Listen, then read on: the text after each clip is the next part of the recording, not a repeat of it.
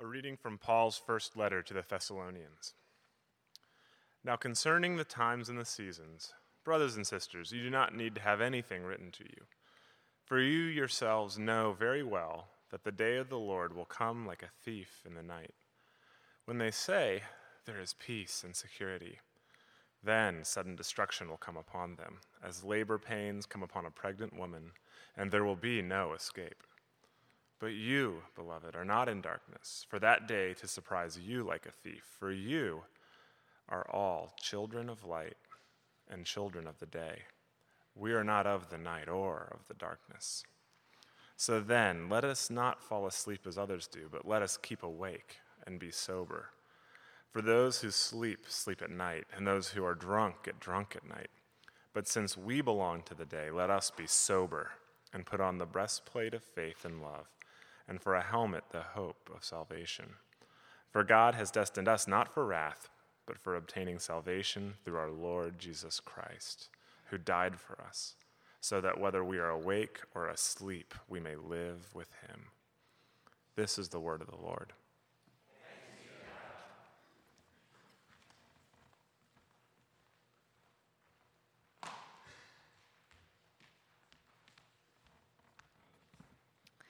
Hear the gospel of our Lord Jesus Christ according to John. When the advocate comes, whom I will send to you from the Father, the Spirit of truth who comes from the Father, he will testify on my behalf. You are also to testify because you have been with me from the beginning. But I have said these things to you so that when their hour comes, you may remember that I told you about them. I did not say these things to you from the beginning because I was with you. But now I am going to him who sent me, yet none of you asks me, where are you going? But because I have said these things to you, sorrow has filled your hearts.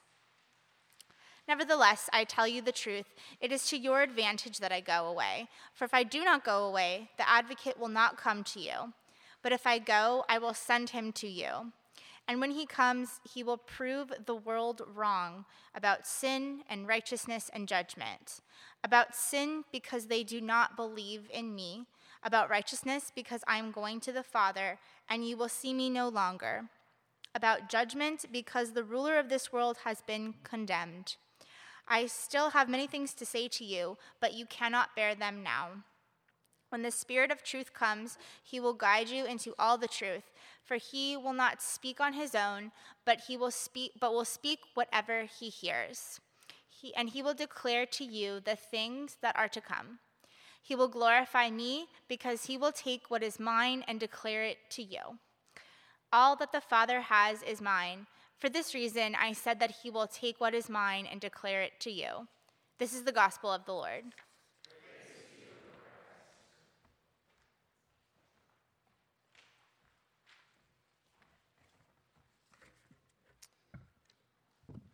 Let's pray. Spirit of God, our Creator, our Comforter, O brooding dove, O howling wind, O breath of the life of God, breathe in us this morning, we ask, and speak to us now, we pray. Help us to hear your voice through Jesus Christ our Lord. Amen. Happy Pentecost. And not so happy text, it seems. This text that we just read from 1 Thessalonians chapter 5. How many of you winced at least once during the reading of the passage? There are some disturbing images and there's some troubling language here. It's probably helpful to just acknowledge that that is the case. There's this prophecy of the Lord bringing sudden destruction upon unsuspecting people who won't be able to escape once it's all started. It's a disturbing image. There's the day of the Lord portrayed as a thief coming at night to surprise people who are fast asleep and maybe even a little drunk. That's disturbing. That's troubling imagery. And then there's this warrior imagery where faithful living looks like putting on battle gear to prepare for a fight. What is that about? What is all this stuff about, and why is it in the Bible? I think that's a really important question to ask because it seems that some people, Many people, in fact, think that the point of these words is to scare people. That the point of the words is actually scare people into believing in Jesus. How many of you have ever seen the 1972 movie A Thief in the Night? Okay, show of hands. How many of you have ever, maybe when you were a teenager, gone to like a judgment house or one of those hell house things that's sponsored by your church or your friend's church, where you go in and you go through the really overheated room with people screaming, and then you're brought into the air-conditioned room with people dressed in white robes and stuff, and they're like, which one's better? Sign on the dotted line. It's like stuff. True confessions, I've never experienced any of this stuff. I grew up outside of the church for better and worse, and this is one of those for better ones. Where I never read any of those novels or watched any of those movies. I was, never like involved in any of that stuff. Anyway, many of you have, and I'm always amazed at how many people have been. I was talking with my wife this week about her own experiences of that, some of our church leaders this week about their experiences of that, and it's just, of all the things that I missed out on by not being raised in the community of the church, the not being exposed to traumatizing and manipulative evangelism programs just isn't one of them. That's church gone wrong. And if you grew up with any of that, I'm sorry. And I hope our exploration of 1 Thessalonians 5 today just might offer help and healing and even some redirection in how we live with this particular piece of the scriptures. Because the Apostle Paul's point in this passage is not to be scary. That's not at all what he's trying to do. He's not trying to scare anyone with this text. He's writing this to encourage people. In fact, he even tells you that in the last verse of this passage. Right? That's why he's writing this. It's the same thing he said at the last verse of the last passage. Encourage one another with these words. It's about encouragement. That's what Paul's doing. He's commending the faith of the Thessalonians, and he's urging them onward in faith and love and hope, not trying to scare the literal hell out of them so that they would be scared straight into believing in Jesus, or that those who have weak or little or no faith in Christ might be in some way disturbed toward faith. It's about encouragement. So why in the world would people living in this Greco-Roman city of Thessalonica in the first century find these words encouraging? Well, one reason is that the message Paul is coming to tell them is that this long-awaited day of the Lord is still coming. And for persecuted people who long for rescue and vindication and restoration of their lives, that is good news. And it's also good news for Pentecost people, for people who have been celebrating this day of the Lord that has already come, and yet at the same time have been experiencing suffering and rejection that may have caused them to think that this great day of the Lord that supposedly had come at Pentecost maybe it just isn't all it's cracked up to be. There's this Old Testament expectation of the day of the Lord. If you read through the scriptures, this is a major theme that unfolds. And the prophetic view, if you read through the Old Testament text, this view of what's coming, the day of the Lord is this future moment when God would visit his people, deliver them from their enemies, the ones who are beating up on them. He would renew their hearts and restore them, make a new covenant with them. That he would pour out his spirit on all of God's people, not just particular prophets or priests or kings who had very specific and important jobs, but all of God's people to do the full work of God's people. He would pour out his spirit on all of them. And on that day, God would also establish the worldwide kingdom of peace under the rule of God's anointed one, the Messiah. These are the expectations that are attached to this concept of the day of the Lord. And when Pentecost happened, on that original day of Pentecost, when the Spirit of God descended on God's people in this unprecedented and irreversible way, the Apostle Peter actually stood up and declared that what was happening right then was that day. He starts quoting the prophets, like the prophet Joel. On that day, the Spirit will be poured out on all flesh, and your sons and your daughters shall prophesy, even the male and female slaves of the people shall be prophets. And Peter says that day, that long-awaited day, is today, on Pentecost. And the story that unfolds from that day forward is this remarkable one in which God sends his people out into the world in the presence and the power of his Spirit. And all of a sudden, what happens is people of all sorts of backgrounds and language groups and cultures and religious backgrounds and different social standings, people of all sorts and from all places start coming alive to God and start joining together in one family and begin to participate with God in God's mission of blessing all the peoples of the earth. That story begins to unfold from Pentecost forward. But there's something missing. The whole divine victory thing that was attached to that day of the Lord isn't so apparent because Rome is still there, and they're bigger and badder than ever. And Christians throughout the Roman Empire began to be rejected by the Jewish communities from which they were originally springing up. And the Jewish communities enjoyed a protected status as a protected minority that was recognized by the Roman Empire. And so they were allowed to just be Jewish and not have to participate in some of the other things that regular Romans had to participate in. And so as long as these new groups of Jesus followers were included in that Jewish community, they were protected too. But as soon as the Jewish people started to say, yeah, you're not us, and they were pushed out, now they were unprotected and were vulnerable. And they no longer enjoyed the protected status in the empire, and so persecution began. Some of them were marginalized socially, some of them were put into prison, some of them were even put to death. Because the Roman authorities began to view the Christian communities as threats to the, quote, peace and security of Rome. Peace and security. It's a sort of political slogan of the empire. It's a hallmark of what's called the Pax Romana, the Roman peace. Roman citizens saw Rome as the light in the midst of a dark world, and the emperor as the bringer of peace to the empire, a peace that all the citizens of Rome enjoyed. And so the emperor was this one for establishing and maintaining this, quote, peace and security within the realm. And so in verse 3, when Paul says, when they say there is peace and security, then sudden destruction will come upon them. There will be no escape. He's not talking about your friends and neighbors. Like, has nothing to do with what he's talking about. He's talking about Rome.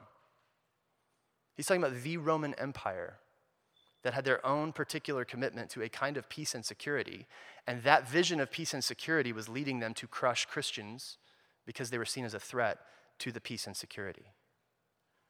He's talking about the Roman Empire that is actively bullying the readers of the letter. And so rather than being a scare tactic to try to startle the readers into awakening to some complacency or something that they've maybe been ignoring, he's writing this to the people where he's saying, take heart and be encouraged. Your bully doesn't win in the end. The one beating you up mightily doesn't win in the end, and your suffering is not in vain. Your experience of suffering doesn't override what God is doing in the world. He hasn't forgotten you. He hasn't abandoned you. He hasn't let up on his mission or his commitment to see it through. He's going to do with Rome just as he did with Babylon way back when. And it's around Babylon that much of this day of the Lord prophecy begins to come among the people of Israel.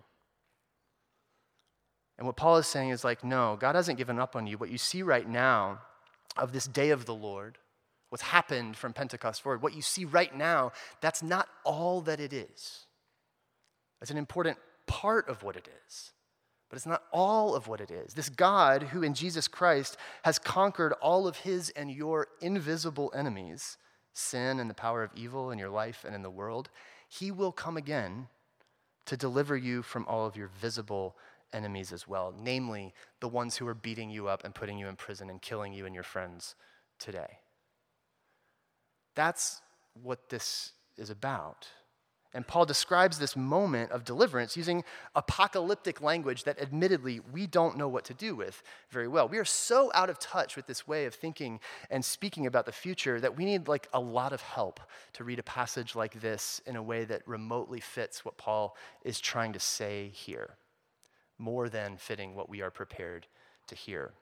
So when we modern readers, we come to a biblical text like this one, or any one really, it's almost instinctively for us to apply our familiar categories. And our familiar categories are usually the ones that if you walk into like Barnes & Noble and you look at the signs, they have labels up there: fiction, nonfiction, poetry, right? Like we have some categories in mind of like different kinds of literature. And so we immediately go to those categories. And so you read a text like this and you start using the boxes that are available to you. And you think, well, what is this? Oh, nonfiction. Because Paul is describing things as they actually are. It's didactic nonfiction because Paul's not making things up and he's trying to teach us stuff. And so if he's doing that, but he's speaking about the future, then what Paul must be doing is something like journalism in advance. Like he's been allowed to observe the scene, and now he's been a reporter there, and then he's coming back to us to tell us, like a reporter would, what's going to unfold. And we just have this assumption that if Paul's telling the truth about the future, that's how he's telling the truth about the future. But that's just not what apocalyptic literature is at all. It's not journalism in advance. The goal isn't to provide an advanced screening of what you're going to see with your own eyes or might capture on film when the day comes. The goal is to speak about the future in a theologically rich and symbolically powerful way that calls the reader or the hearer to reimagine the future differently and therefore live today differently. And that's exactly what Paul is doing here. And he weaves together these Roman slogans like peace and security and light and darkness, and these biblical images like the divine warrior figure from Isaiah 59 who wears the breastplate and the helmet of God's armor. And he does this in order to depict a vivid scene in which Jesus defeats Rome in an undeniable and visible way and leaves absolutely no doubt to whom the victory belongs and which Lord it is that establishes peace and security on earth. It's Jesus, not Caesar. And there's a day coming when every eye shall behold and every tongue shall confess that reality. And he's included you in it on his side on that day. That's what Paul is telling them. Yet that day that is to come is not all that there is. The day has already come when God's Spirit shall come upon all God's people, and all God's people shall be one in Christ, and this people shall be Christ's body on the earth, and God's witnesses and instruments of blessing to the nations. That day has come at Pentecost, and that day will come at the Lord's return. They're connected. They're two aspects of the one day of the Lord, the now and the not yet. And Paul says, you are children of that day. You are children of that day. The now and the not yet. So live according to who you are. Live as children of the day that is now and not yet, which is to say, live according to the presence and power of God's Spirit that is here among you now. And live according to the hope of that which is not yet, but will be when Christ returns. And then he gives this practical guidance about what it looks like, and he just focuses on these two things: our attention and our alignment. And Paul says, so to speak, pay attention to God's presence and align your life with God's purposes. Keep awake, Paul says, and be sober. You know the way people do in the daytime. That's what he's saying. He's like, live daytime life, not nighttime life. Nighttime life is when people sleep or drink too much. But you are daytime people. You are day of the Lord people. So pay attention. Pay attention to the presence of God who envelops and enlivens you, the God who is here by his Spirit now. The very breath of life that fills you and animates your frame. Will you wake up to this God? Pay attention. Pay attention to God. Pay attention to God's beloved. That's you. And that's the community of faith. And that's your neighbor. Will you pay attention to the one God loves? His loving gaze is upon you. Is that where your loving gaze is? His loving gaze is upon your neighbor. Is that where your loving gaze is. God sees you and he understands you and he attends to your story and he holds your life. Will you join God in exploring your soul and knowing yourself? Will you let his fatherly delight in you reorient you to yourself? Pay attention. Will you let God's fatherly delight in your neighbor reorient you as you conceptualize and relate to the other people in your life? Will you let both the anchor of God's promise and the movement of God's Spirit reorient you as you experience the events of your day? From the people you cross paths with to what's happening in the world that you read about or hear about, will you pay attention to the God who is there and at work? And will you talk to him? Will you rest in him? Will you awaken to the day of his presence rather than living in the night of his absence? Because you are children of the day, even though that day is marked by the pain of all that is not yet. And even though that day so often looks more like the cross than like the peace and security that we crave. And as you awaken to God and live attentively to God's presence, Paul then asks, will you align your life more and more with his? In verses 8 through 10, Paul uses this image of the divine warrior rescuer figure from Isaiah to make this point that God has rescued his people in order to include his people in God's mission of restoring all things. And those people are clothed in faith and love and hope. Will you clothe yourselves in this way? In the Old Testament, the divine figure who wears God's armor comes to rescue God's people. In the New Testament, God puts some of that armor on the people who are rescued as he enlists those rescued people in his mission of rescuing and blessing and serving the earth. It's the armor of faith and hope and love. It's not worldly armor you wear to prepare for a worldly war and the kinds of fights we get into. It's a different kind of armor. It's cross-shaped armor that's preparing us for an entirely different kind of war. It's the war against our own selfishness that leads us away from love. And it's the war against our own arrogance that keeps us from entrusting ourselves to God and one another. And it's the war against our own cynicism and despair that erode our hope. It's the war against the evil within each of us, which is not won by violence, is not won by hatred, but by the cross of Christ and the life-giving power of his Spirit of love. And Paul says, clothe yourselves with faith, love, and hope that will draw you more and more into alignment with the character of God and the movement of his Spirit in the earth, because he has won the war over your soul, and you are children of the day, both now and forever. Author James Clear writes that every action you take is a vote for the type of person you wish to become. And I hear Paul saying in so many words, make your votes count. You are children of the day. Live according to who you are, not according to who you're not.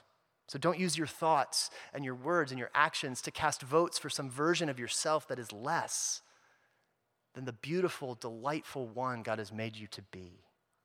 But instead, wake up and pay attention and get dressed with the clothing that fits the day of faith and love and hope, because today is the day of the Lord. The Lord is here. His Spirit is with us. Let's pray.